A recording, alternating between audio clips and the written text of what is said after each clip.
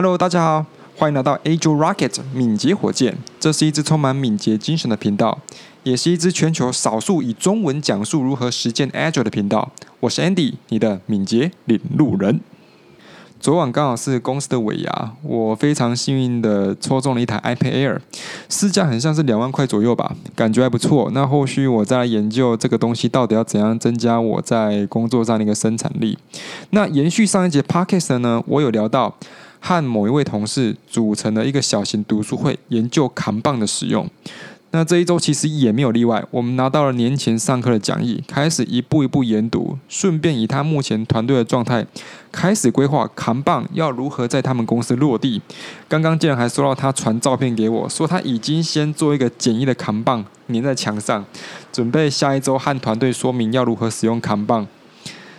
这一周呢，我们其实就有聊到一件我觉得蛮深入，但是一开始接触 Agile 实务的人不会意识到的事情，就是说，既然 Agile 真的那么好，怎么很像在台湾还是不常看到有人在推行？至少以技术来说，这一部分的比例算是相对低的。所以我想要以我个人的经验说明可能的关键因素。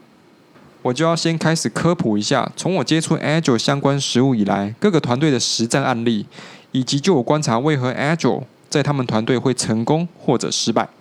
我的 Agile 启蒙时期要从5年前刚加入一家香港最大游戏开发商开始说起。那当时我还只是一位软体工程师，会接触到 Agile 这件事，完全只是因为当时的 CTO 想要在全公司推行 Scrum 的缘故。我印象还很深刻，某一次去香港出差的时候，他将所有人叫到办公室里面，开始说明他要推行的 Agile 实务。没有错，就是 Scrum。当时我还只是一张白纸，也不知道那个是什么，只知道后续团队来了一位 Scrum Master 和 Product Owner， 我们就开始负责运动游戏 App 的开发。当时开始接触什么是 Sprint Planning、Daily Scrum、Sprint Review、Sprint Retrospective 等等，还有什么 Burn Down Chart 这些东西。那时候的感受上其实非常的新鲜，环境上能够接纳这一种 Agile 框架带来的影响。很快的我也看到自动化 CI/CD 出现，我们的开发速度和品质也提升了一个档次，这也促使我开始尝试使用其他 Agile 相关的技术实务。那很可惜的，后来因为公司财务上出现困难，我们台湾这边的办公室就被裁撤了，我就很无奈的必须离开。但是 Agile 所带来的感受导致被我牢牢的记住，认为以后一定要把这种做法传承下去。后来到了一家新创交易自营商，那经历过外商的洗礼呢，刚到外商的时候，我就会感受到非常大的一个思维冲击。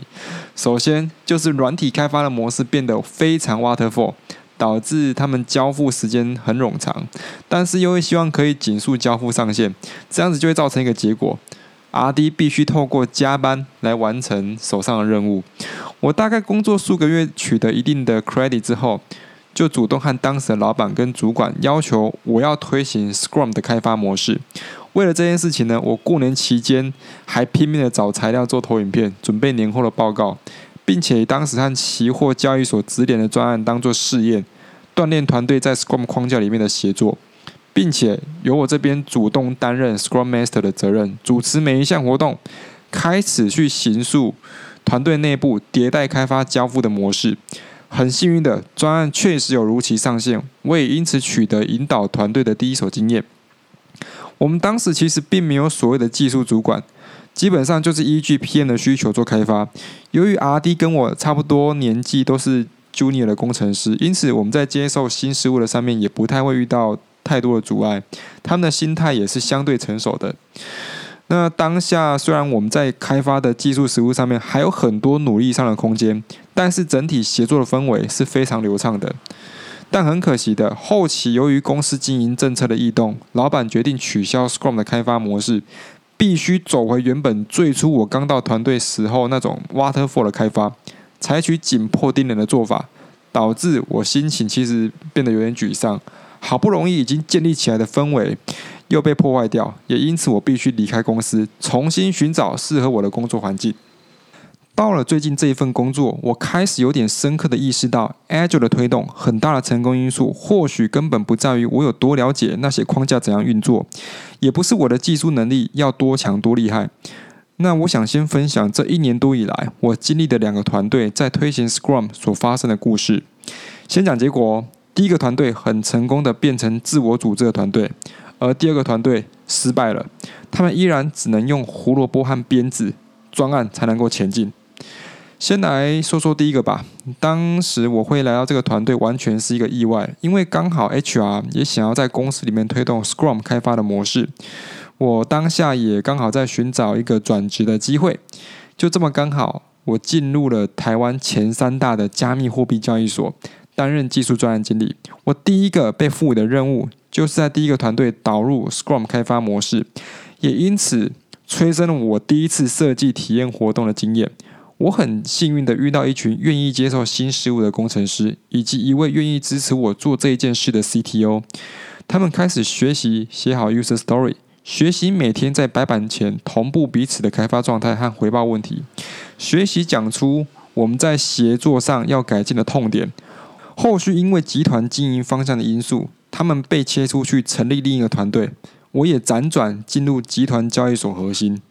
那到了第二个之后呢，我的主管换人了，我的团队也整批换掉了，我必须重新适应一个新的团体。当时其实没有意识到主管对于 Scrum 的想法和我有蛮大的差异，他其实容易将 Scrum 变成 Waterfall 形式的 Scrum， 但迫于时程交付的压力，我时常得主动问个别成员的开发状态，整体对于 Daily Scrum 的接受度也不高，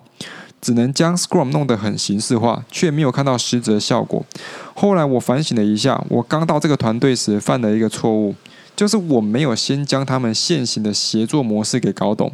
主管也和我的想法上有分歧，导致实施 Scrum 时常会被提醒跟他想法不一致。但过往可能就因为主管不曾主动干预，我才会养成自主推动我认为对的事的态度。那经过了这5年多的洗礼，我也开始发觉，我内心其实真的想要成为一位 Agile Coach， 将 Agile 的实务做法推行到世界各地。但是这中间会需要一层催化剂，让 Agile 在一个团队落地生根。我归纳了3个我认为 Agile 可以顺利扎根的主要因素。第一个就是高层愿意推行。这为何重要呢？因为一个团队会走到今天的规模，都有他们的历史因素和既有的框架。一个 Agile Coach 如果想要改善既有框架的缺陷，就必须争取高层的支持，因为系统性的问题很难会因为单一个人就被改变，这背后需要抓住权力的流动方向。之前我的 Podcast 有分享过一本书，叫做 Agile Product Management with Scrum， 里面有写到我看了很震撼的一句话，他说 A product owner needs sponsorship from the management， 一位产品负责人需要管理层的支持，才有可能将 Scrum 的做法确切落实。我看完之后，对照以前的经验和现在的处境，就觉得这句话真的讲得太贴切了。第二个是主管不应该过度的介入。老实说，很多人都应该不希望主管介入他们的工作，因为这其实会对他们造成困扰，反而降低团队将心智能量投注在工作上的时间。对我来说，其实也一样。当主管和我的观念不一致的时候，其实很容易就能猜测到我们双方会将团队带到不同的方向，因此容易在协作上有摩擦。如果真的遇到这样的状况，我建议花时间和主管讨论一下，是否需要调整，或者是离开这个团队，这样的摩擦力才会是最低的。第三，团队成员的心理状态要够成熟。这件事老实说讲起来很抽象，我定义中的成熟是对于任何事物都能够抱持中立的态度，并且主动参与再给予回馈，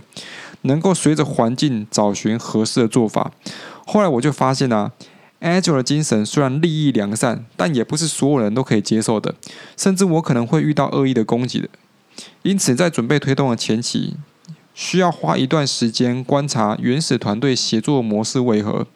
事先找出局部可能优化的部分。若成员状态不到位，也不需要真的用什么新颖的方法。以上3点大概就是我这一阵子整理后的心得。你们听完之后，如果有任何的想法或收获，请在频道上回复我哦。如果你也喜欢我的内容，请立即按下订阅，分享给你身边任何一位想要学习 Agile 的朋友。我们下期再见，拜拜。